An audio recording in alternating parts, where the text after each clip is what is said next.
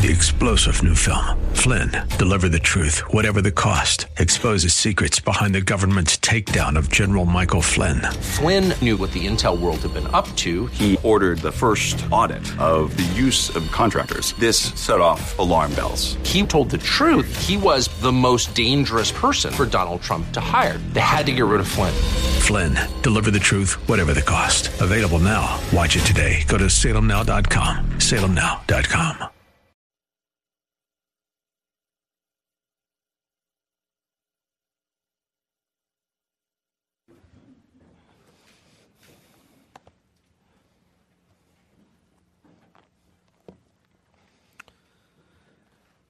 This morning we bring to a close our 4-week sermon on the Lord's Supper. And we began this series on the Lord's Supper by looking at the way the Corinthians, 2,000 years ago, the believers at the Church of Corinth, were perverting this ordinance. They were approaching the sacred table as if it was a time to self-indulge, as if it was a private dinner party. The rich selfishly ostracizing the poor by not sharing the food that they brought and even gorging on food and drink to the point that some were getting drunk in church at communion. Though at some point during the meal communion was taken, their hearts were not right throughout the day. They were not focused on the Lord. They were not focused on the Lord's sacrifice. They were not focused on the Lord's people, nor fellowship with them. We went on to see in verses 23 through 26 of 1 Corinthians 11 why the Lord's table is so significant. This was nothing new to most of you. The bread symbolizing His sacrifice for us. The blood symbolizing the new covenant. All of it a proclamation of His death, as well as a looking forward to His glorious return. With both the perversion and the practice of the Lord's table under our belt, we could fully understand the reason for the warning that we saw in verses 27 through 29. Discipline, chastisement, punishment for the believer who takes the bread and cup in an unworthy manner. Namely, an unworthy manner, being to not think highly of what the elements represent. That is our Lord Jesus Christ and what He did for us on the cross. Part of this is reflected in not dealing with sin before partaking of the elements. Were we serious about the sobriety and severity and the wonders of what the elements in the Lord's table represent, then we would come cleansed, confessed, repented. And as we bring this study to a close this morning, we see the practical and very real ramifications among the Corinthians for their perversion of the supper, as well as some responses for us today, though we are in a different culture, same God, same communion, same sacrifice, same worship. So I invite you to turn with me to 1 Corinthians chapter 11, and we'll finish off this passage by looking at verses 30 through 34. 1 Corinthians chapter 11, verses 30 through 34. Follow along as I read. For this reason, many among you are weak and sick, and a number sleep. But if we judged ourselves rightly, we would not be judged. But when we are judged, we are disciplined by the Lord, so that we will not be condemned along with the world.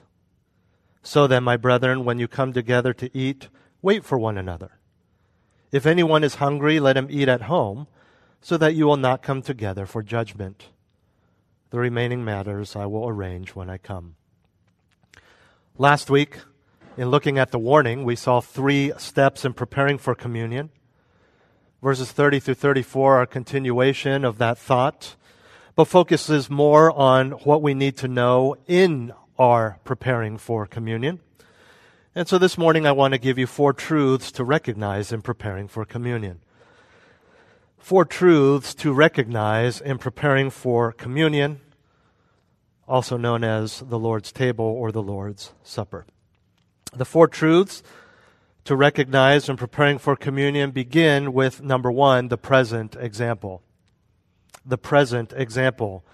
That is the example of the Corinthians, what is happening presently in their church.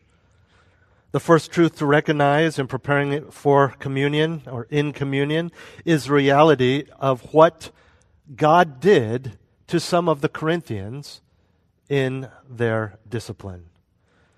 The discipline we talked about last week is very real. It has very real physical circumstances and ramifications. And verse 30 again says, "For this reason, many among you are weak and sick, and a number sleep."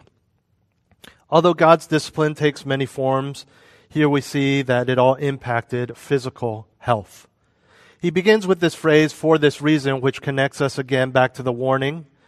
It clearly indicates that what he is about to say was a direct result of the Corinthians not approaching the Lord's Supper with reverence. In other words, they had taken the elements in an unworthy manner. They are thereby, as we saw last week, guilty of dishonoring the body and blood of Jesus Christ. Again, in light of last week's passage, they failed to examine themselves. Or if they did nothing about the sin that was discovered. In verse 29, we saw that they drank judgment to themselves. This judgment for the believer is not condemnation. It is not eternal punishment. It is discipline, chastisement. It is to help us as believers in this life to learn and grow. What form did this take? He says weakness, sickness, and some sleep. Weak is general weakness. It was that they became sickly. I want to remind you that this is a different time. There were no modern hospitals. There was no modern medicine. Having a fever could kill you. There was not even a simple fever reducer like Tylenol. And so to have general weakness or to be sickly was a very big deal. The second, he says, is sick. This would be actual illness. And sleep, the third one, is euphemism for physical death. Yes, God took the lives of some because they took of communion in an unworthy manner. This is the judgment spoken of in verse 29. A verdict has been pronounced against those who have not judged the body rightly and thus took of communion in an unworthy manner. It is a direct punishment from a loving father to a cherished child because of their wrongdoing, because of their sin. And this wasn't a one-off situation for them. He says, many are weak, sick, and a number sleep. Many means a sufficient number, a large amount. Probably not the majority, but enough. Now, when we talk about the discipline of God, we understand that there are sins that sometimes have a direct negative consequence. In other words, if this result occurred because of your sin, not many people would say, "Oh, that's discipline from God." That just happens. That happens to people who do those things, from broken relationships to sexually transmitted diseases to loss of income and even death. Drunk driving, anger at the workplace has consequences sometimes. But what we're talking about here is not just coincidental. It's not even a natural or even a logical consequence in the realm of this world. Specifically, it's not that those in Corinth, you ate too much and you got sick to your stomach. Again, no modern medicine, even over-the-counter stuff like Imodium or Pepto back there. So you eat too much, it could have some pretty serious ramifications, especially consider the hygiene of food back then. That's not what this is talking about. It isn't that some of the rich got drunk and got in an accident on the way home, fell and hit their head on a rock, or drove their chariot off the road and died. This is a punishment directly from the Lord for their sin. It is holy judgment. Perhaps it did take the form of an accident on their way home or sickness from the food. But you understand it was directly from God. It wasn't God sitting back and saying, "See, natural consequence." No, it was God saying, "I am going to do this to teach my children to not do this again, to keep them from committing the sinful act once again." We understand this. We also understand that for the believer, again, this is not eternal damnation. It is chastisement. It is discipline. But it is still a form of holy judgment. I want to give you 2 points of clarification. First is that we understand that when we discipline in our homes, it is to teach the child. I understand that we often, or I should say sometimes, hopefully rarely, discipline because we're angry, because we had a bad day. But generally, when discipline is done biblically, it is to keep the child from committing that wrong again, or to teach them from doing something that will harm themselves. The basic premise is simple. They learn that certain behaviors incur some sort of pain inflicted by the parent, with the goal of them ending the behavior before they experience the inevitable painful consequences of their sin, either from God or society. And this is what God does here with sickness. We want to make sure they don't do it again, because if I were to discipline my child because he keeps reaching up to the flames on the stove, it is because I don't want him to experience the even greater pain of burning his fingers, or the greater pain later on of being arrested for a crime. We discipline our children so they listen to authorities, they listen to adults, so that bad things will not happen later in school, later with government officials. And this is what God is doing. There is a difference, of course, that He is the ultimate authority, and so He teaches us to be Christ-like. He teaches us to avoid His own wrath later on, which we'll see later in the passage. There's a second point of clarification I want to make here, which is about death. How does one learn to not make a mistake again if they're dead? Well, we have to look at the big picture to understand this. The point of discipline is for us to learn, yes. To be sure, the death of some will teach those who remain. If we understand that God disciplined some in our church by taking their lives, I would assure you the rest of us would wake up a little bit. But what about the one whose life was taken? To understand this, we must remember the ultimate goal of all instruction through discipline, which is God's glory. Not just changing behavior, not just protecting the child, not just so you can obey as a parent, but for God's glory. Because everything's for God's glory in the Christian's life. There are times then when a believer's life is so bad, so sinful, that quite simply, he is no longer fit to represent God on this earth. And so for God's own glory, He takes that person's life. Remember, these are believers. So, by virtue of Christ's work, they are fit for heaven.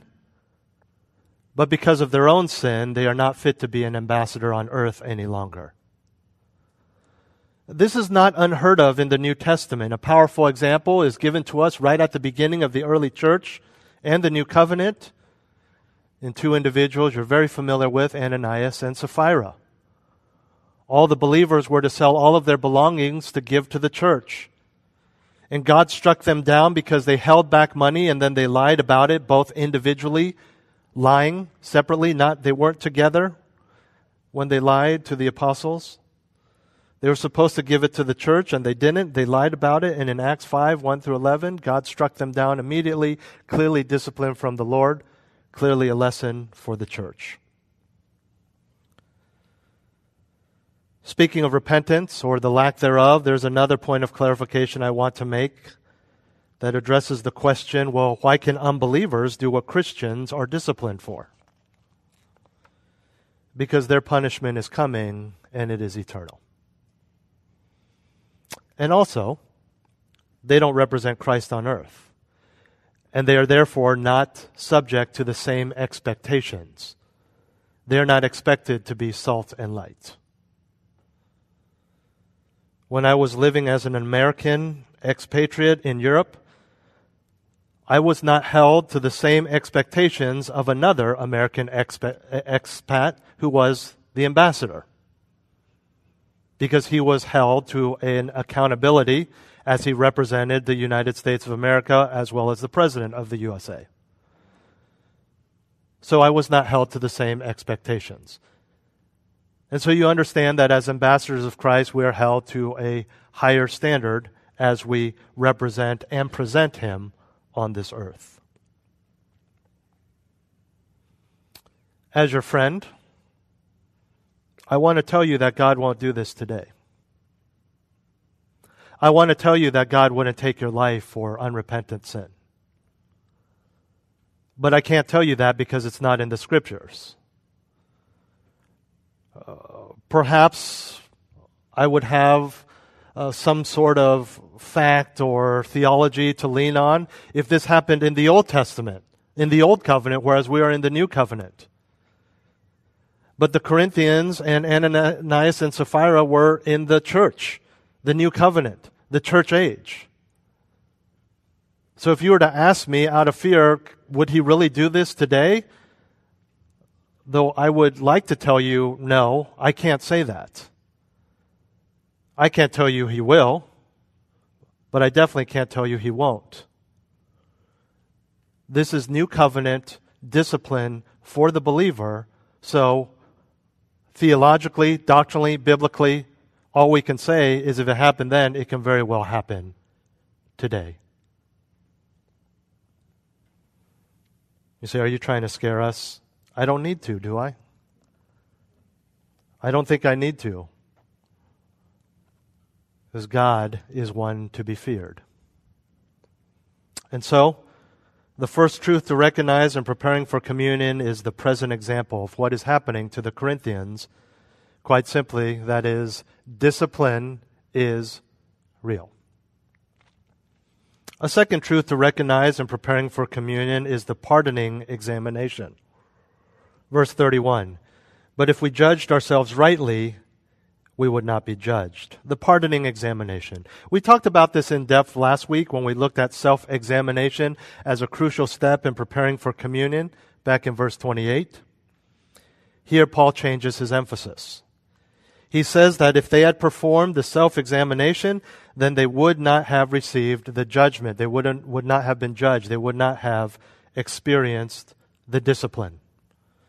In other words, all the weakness, all the sickness and death mentioned in verse 30 would not have occurred if those individuals had judged themselves properly. They would have been preserved. And what that means for the Corinthians going forward and for us today is a simple aspect of discipline in any form, whether in your home, whether by a police officer, whether by God. Avoid the sin and you won't receive the discipline. The beauty of this lies in the fact that God is holy and righteous. We do not receive discipline based on a whim or his anger over someone else or because he's grumpy because he didn't get enough sleep or had a bad day at work or a long commute. He is holy. He is omniscient. He knows all things. If you or I receive discipline from the Lord, you know it's out of love. You know it's because He wants us to do better, to excel still more. He doesn't need to pull you over and figure out if you are doing something wrong by giving you a sobriety test or checking if your odometer or speedometer is working. He knows. He's not guessing. He doesn't need to put the cuffs on, book you into the police station, go through a long legal process only to find out tens of thousands of dollars later and months later that you actually were innocent. No, He knows instantly. He is the great judge. He knows. He judges based on holiness and righteousness based on His word. And when we need discipline, when we truly need it, when we deserve it, we know that we will receive it. And when we don't do anything to warrant discipline, then there's no chance of receiving the discipline. Some of us have experienced this with our parents. At first it was right or wrong, but then we didn't know. Some of you were disciplined just because dad had a bad day. Mom and dad had an argument and she's not through with dad, and so she goes after you. It has nothing to do with right or wrong. And so there are many people who grow up in a state of confusion. It isn't right or wrong. It's, okay, look, how hard did he pull into the driveway and slam on the brakes? Look at his face when he comes home from work. Does he throw down his briefcase or does he greet us? Not with God. Never with God. He is holy and righteous and good. He is fair. When a finite human is in charge, be it a parent, a boss, a government official, you can't always be sure. But with God, you can be. And he says we need to judge ourselves. To judge oneself rightly or truly means to recognize what our calling is in terms of behavior according to the Scriptures. Are you obeying? Our obligations as Christians always stem from our status as children of God. It all flows out of that. We are those who are distinct as those who have died to self and now alive in Christ, freed from the bondage of sin, and regenerated into a new creation. The saved, the elect, the chosen, the children of God. And with that status comes a subsequent lifestyle and commitment, perceiving and honoring that what this judging or examination entails. Our sin, our need for holiness, the sacrifice of Christ. And you might have noticed that the way to avoid the judgment by judging ourselves rightly goes hand in hand with the 2 points of self-examination from last week. First, you need to see if you're truly saved, and then if you are, you need to see if you are in sin. Recognize your salvation, then deal with your sin. Because in recognizing your salvation, you must also recognize how you must live in light of the fact that you are saved. The Bible is very clear about this.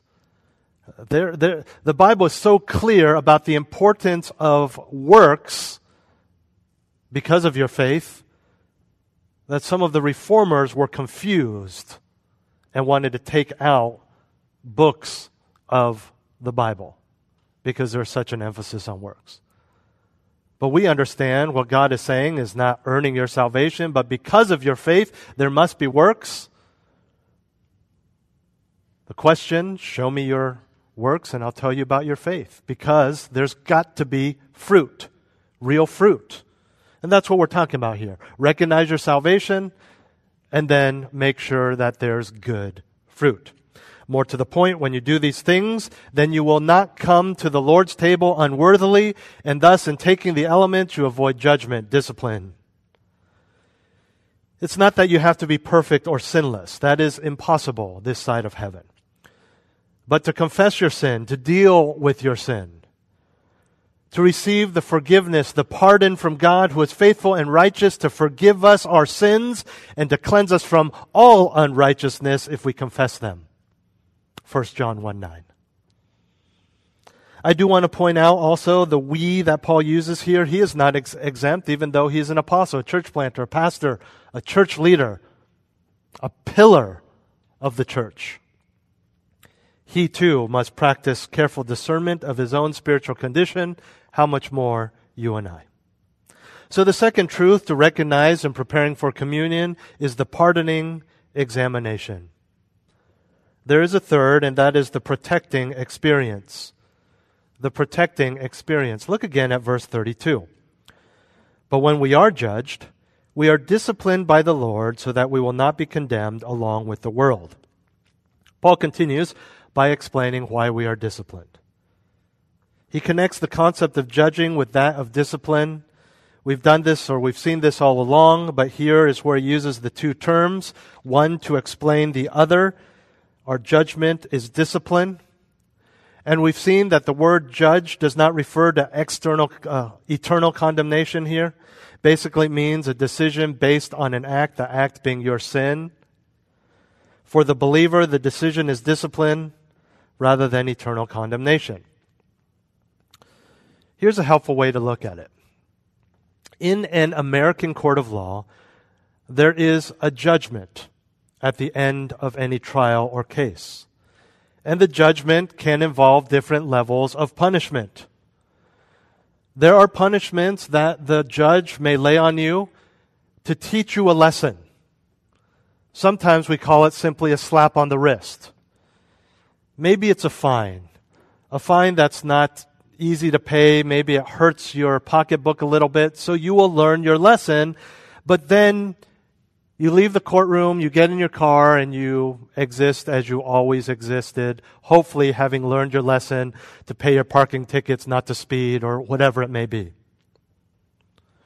Or he can lay down a life sentence or capital punishment to indicate that your punishment is permanent with no continuation of life as you know it. One is discipline. Slap on the wrist, you go free, learn your lesson. The other is condemnation. Your life is over. As believers, ours is discipline. Not because our sin is any less heinous, but because it is covered by the blood of Jesus Christ. Again, discipline serves an educational function. It's a positive thing in that it conforms us to the image of Christ. And for that to happen, we must learn from it and not just grin and bear it. Yeah, I'm going through discipline. I think this trial is discipline for that thing that I did and never dealt with. You're just like, if I know it's not going to last forever. The doctor says I'm going to get better. It's not terminal, so you just grin and bear it. And then as soon as it's over, you're like, okay, good, back to normal. With no lasting response, no lasting change. Then you've wasted the discipline. You've wasted the trial. You've wasted the difficulty. And hear me clearly, I'm not saying that every trial in your life is discipline from the Lord. It may be, but that's not what every trial is. But my point is that we must learn from it. How frustrated are we as parents that we've disciplined, whether it's spanking or timeout or loss of screen time or loss of dessert or whatever it may be. And yet they do it again and again, and you think, when will they learn? Why won't they learn? We don't want to be like that. Children are children. We can't act like children. We must learn. We must learn from God's Word. We must learn from the discipline. We must change and excel still more. Be holy, for our God is holy. When it comes to disciplining children, this is part of parental training. It's a crucial aspect of what causes a youth to grow into a mature, responsible adult. We discipline our children because we want that to happen. And we want that to happen because we love them. Because we love them. You ever heard that phrase, this is going to hurt me more than it hurts you? When you're a parent, you get that. Because you love them. And you know because of your love for them, you need to discipline them, but you don't like to see them in pain. You don't like to see them crying. But when you look at the big picture, you understand. You understand you love them so much that you're willing for them to endure difficulties at your hand, so that the future of their lives is better for them, even if it's a life that you'll never witness. Even if it's at school where you are not present, in raising their kids when you are in heaven, because you love them. And it's the same with God's discipline of us. Hebrews 12, 6 through 7. Turn there if you can. Hebrews chapter 12, verses 6 through 7. This is a great reminder of what we should do, but a greater reminder of what God does. Hebrews 12, 6 through 7. For those whom the Lord loves, he disciplines, and he scourges every son whom he receives. It is for discipline that you endure. God deals with you as with sons. For what son is there whom his father does not discipline? Notice, though it is a extra biblical application of this, but notice the verse does not say, those whom he disciplines, he loves. In other words, if he disciplines you, rest assured it's because he loves you. No, he says, those whom the Lord loves, he disciplines. If you are his child, he will discipline you. If he loves you, he will discipline you. And by the way, if you are a believer, if you are a Christian, if you have a relationship with Jesus Christ, you are both of those, a child and an object of his eternal love. So, like we do with our children, God does perfectly with his children. That is, he shows fatherly love through correction severely when necessary. It all indicates his great love and concern for us, his body. The alternative, back in 1 Corinthians 11, is damnation. And that's what Paul says here. He disciplines us so that we would change and grow and not incur the condemnation that the world receives. We understand that our eternity is secure as believers, but this is a great reminder of the holiness of God, the wrath of God, but the loving discipline of God for his children. You see, chastening, discipline, pushes the sinner back to righteous behavior. In other words, it encourages us to choose holiness over sin. And again, the concept is the same as in your home. I would rather repent of that sin than continue enduring this punishment from the Lord. Even, as we saw earlier, the discipline that results in death is a wake-up call for those of us who remain. And though it may be painful, it is proof of our Heavenly Father's love, and in fact proves, from Hebrews 12, that we are his children.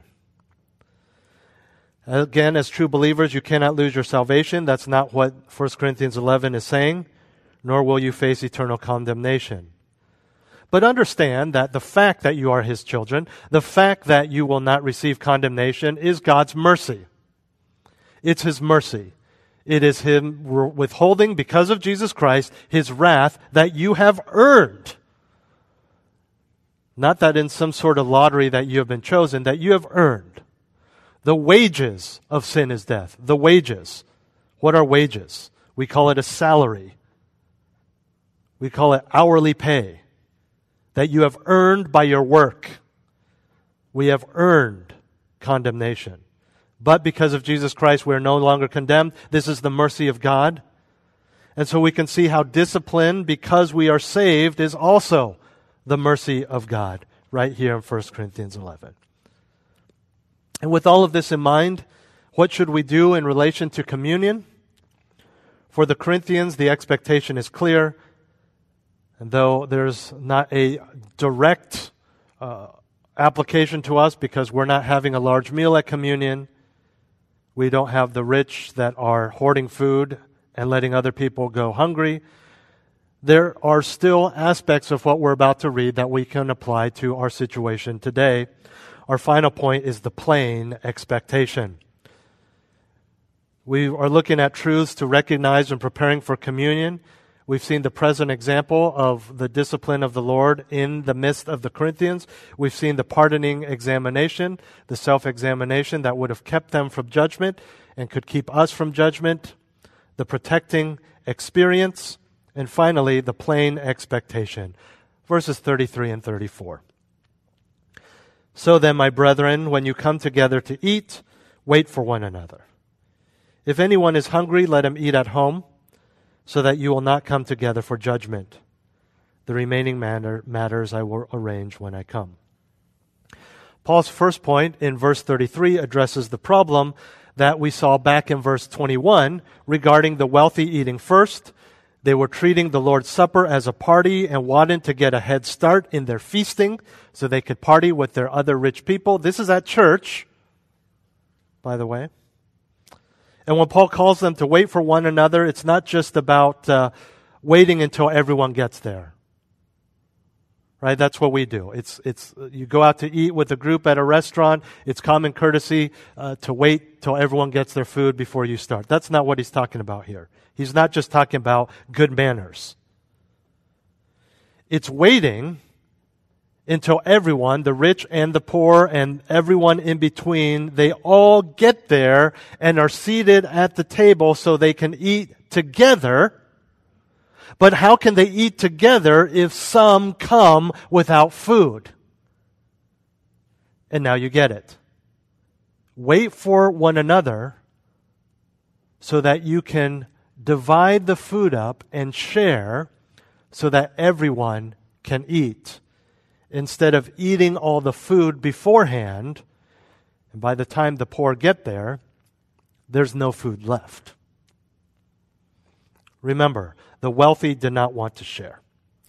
This is a call for the Corinthians to stop overlooking the lowly or despised of society, the poor financially, the have-nots, those with nothing. Come with much so you can share with others. They knew they were going to be there. That's why they went early.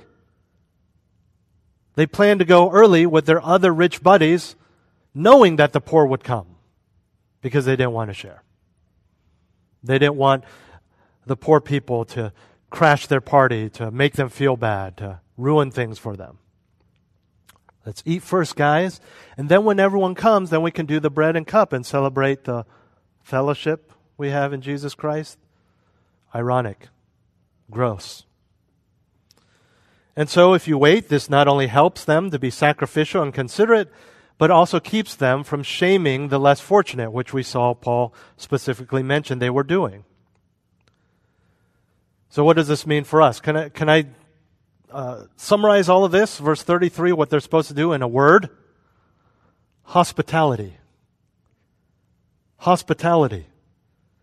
So important is this to the Lord that it is a requirement of an elder and a command for all believers in 1 Peter 4:9.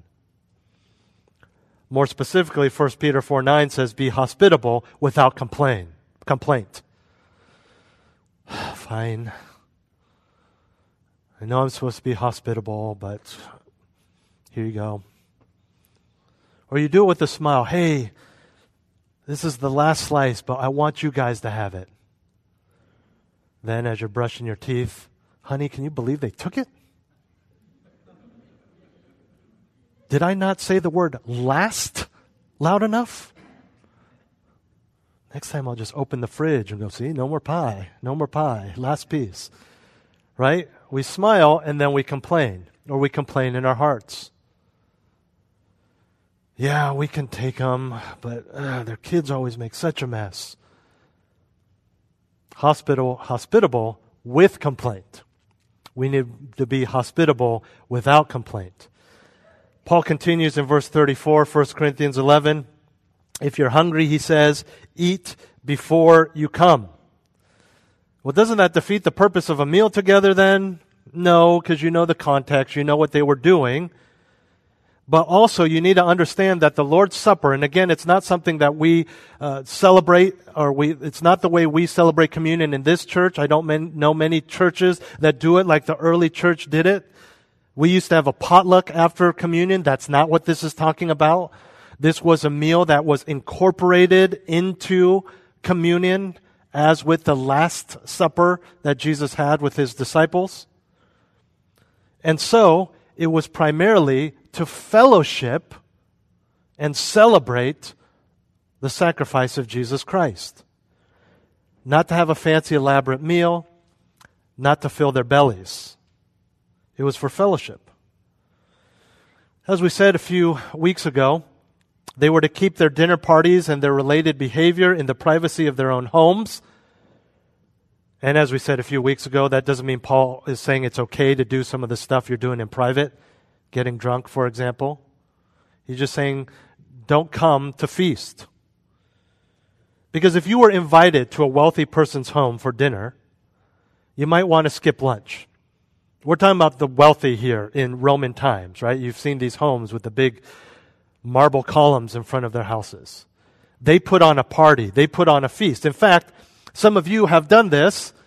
As you're preparing a meal and you invite your friends over, you tell them, come hungry. I made a lot of food and it's going to be good. And so that's totally appropriate in certain circumstances to go to someone's home because they said, hey, I'm going to make a lot. I want you to come hungry. Sometimes we're even told skip lunch because this is going to be a feast. You know you're going to be fed well. You know you're going to be fed a lot. But that's not the case for the Lord's Supper at the church. Yes, it was a meal, but like that special holiday meal you have once a year, you see your family once a year, it wasn't about the food, it was about family. It was about family. And you come to the Lord's Supper to satisfy spiritual hunger, not physical hunger. Yes, you'll get food. It's not sinful to eat. You'll get food, but you got to understand that's not the point, and it shouldn't be your focus. If we were to do something like this, even if we had a potluck, and again, it's very different than what we're talking about here, and you know the potluck lands on the day that we do communion in a way for us to kind of do what they were doing here. And all week you're like, ooh, let me check out the Google Doc. Who's bringing what? Ooh, I can't wait. Instead of being on your knees confessing sin all week because of the glories and the severity of communion and its possible punishment in your life if you take it unworthily, then there's a problem. We're not talking about every Sunday here, but let me apply that. If it's all about, finally, I got to see that person. They owe me money. Oh, they said they're going to bring me something. Oh, they have something for our kids. Oh, this is taking space. I keep forgetting to bring it to church to give it to that family that wanted it. Instead of saying, I'm going to fellowship. If it's just to see your friends, if it's just to see your grown children, your grandchildren, then you've missed the point of this. Be excited to fellowship. Be excited to help people, to get your money back, to give money to people, to see your kids, to see your family, to see your relatives. But that shouldn't be the main point. Just as here in the early church, yes, come, you'll get some food. Don't worry, especially the poor. It may be the only substantial meal they get all week. But understand the point of why we're getting together. And when they treat the Lord's Supper like a common meal, or when we treat communion or church like just a normal get-together, like we go play ultimate frisbee in the park or hang out and have a meal at someone's house, then Paul says, you come together for judgment. And the way he phrases it, he's saying, what's the point? Why come together for judgment? Deal with your sin. Why would you want to come to church, the greatest source of blessing in terms of a gathering of people? Why would you want to come for judgment? Why would you spend $2,000 on those tickets to the Super Bowl just so you can watch the game on your phone the whole time? Why would you pay $200 to get into Disneyland just because you wanted to go to the store and buy overpriced Mickey ears? You've missed the whole point. You've missed the whole point. And when we miss the whole point, we come for judgment rather than blessing. And what's the point? Part of the point for us is to be blessed. And when you look at what Paul's saying, it's pretty easy. He says, Corinthians, you want to avoid judgment? Some of you are sick. Some of you have died. You want to avoid this? Eat first, then come. That's it. Eat first, then come. You know, for us, sometimes having the right heart in approaching the Lord's table or approaching the Lord is as simple as deferring to another time. It's as simple as praying a prayer of confession. It's as simple as saying, hey, you know that thing I said the other day? I'm sorry. It's not that hard. And when we look at them, we say, yeah, just eat first. Why wouldn't you just eat first? This includes all sorts of principles that I'm sure Paul taught you about the poor and giving and sharing and loving and focusing and worshiping. But even as I said, it's as simple as saying, I'm sorry, some of you said or thought, not that easy. And then the issue that we need to repent of is not the inability to say, I'm sorry, it's your pride. It's your lack of appreciating fellowship. It's your insisting that the other person apologize first. Because this will all be done with so long as I am right. You need to take the high ground. And the high ground doesn't mean you concoct some sort of sin in your life that you never ever committed. But if they're upset at you, maybe it's how you said something, maybe when you said something, take the high ground. Apologize. Because what's most important is that reconciliation, that relationship be fixed. What's least important is your pride. That's so low on the list, it's not on the list because it's sin. God doesn't even want it. He says, repent of it. And it's not just apologies, it can be anything. Just eat first. And you can see how this would have been hard for them. But no, these are my buddies. No. I've been saving this special cut of venison for my people who appreciate it. Those poor people, they'll eat anything. I'm not going to give them this. Especially not at the Lord's Supper. That's special. It's pride. But it's, in big picture, it's really not that hard. Finally, very quickly, he ends by referring to other issues he will address when he comes in person. We don't know what they are. We have no way of knowing what they are. If someone definitively tells you this is the issues he's talking about, he doesn't know what he's talking about. He doesn't tell us. And so, 4 truths to recognize in preparing for communion. The present example, discipline is real. The parting examination, deal with your sin, examine yourself. The protecting experience, judge yourself so you won't be judged. The plain expectation. It's very simple. It's very plain. You know what it is. People always ask me, how do I know if I'm sinning? You know. You know.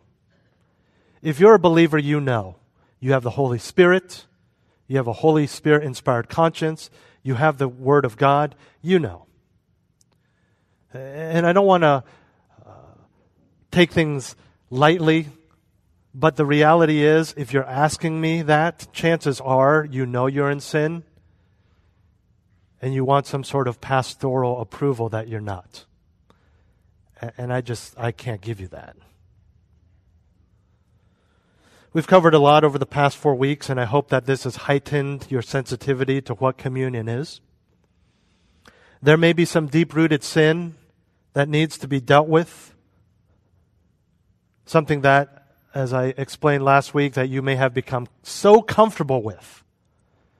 And your family is so used to that you are no longer convicted or feel guilty. You don't even think it's sin anymore.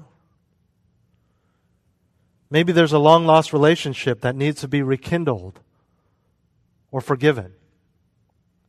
You know that sometimes taking communion unworthily and harboring sin in your life is forgiving someone who may not even be alive anymore? Forgiveness is powerful. Maybe there's a depth of worship that needs to be rediscovered, rekindled, discovered for the first time. This is true of any day of the Christian life, not just the Lord's Day or Communion Sunday. But when it comes to the Lord's table, I want to close this series and everything that I have said by giving you a simple phrase that summarizes everything, that should be foundational to everything and applying everything that we have said and learned over these past 4 Sundays. A phrase that should drive all of your application from these sermons, a phrase that summarizes these verses that Paul has said.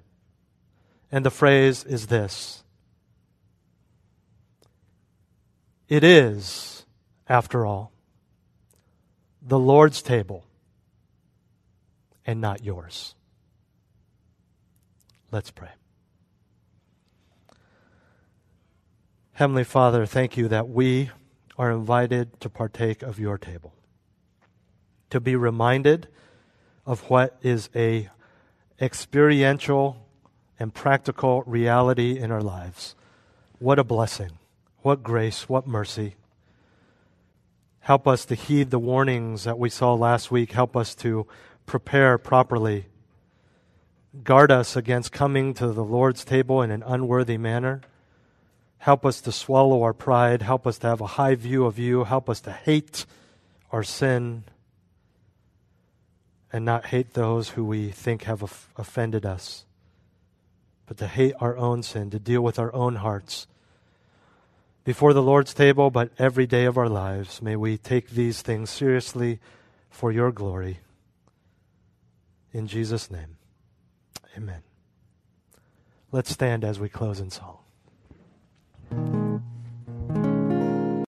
3-star General Michael J. Flynn, head of the Pentagon Intelligence Agency, knew all the government's dirty secrets. He was one of the most respected generals in the military. Flynn knew what the intel world had been up to. He understood its funding. He ordered the first audit of the use of contractors. This set off alarm bells. The explosive new documentary, Flynn, Deliver the Truth, Whatever the Cost, uncovers the facts behind this scandal. Flynn told the truth. He was the most dangerous person for Donald Trump to hire. I find out the worst enemy that I'm going to face in my life is right here in America. They took my assessment and they wanted me to change it. And I was like, I'm not changing it. They had to get rid of Flynn. With in-depth interviews, archival footage, and never-before-seen personal records of the man behind the headlines. I just felt like I was drowning. Flynn, Deliver the Truth, Whatever the Cost. Available now. Watch it today. Go to salemnow.com. salemnow.com.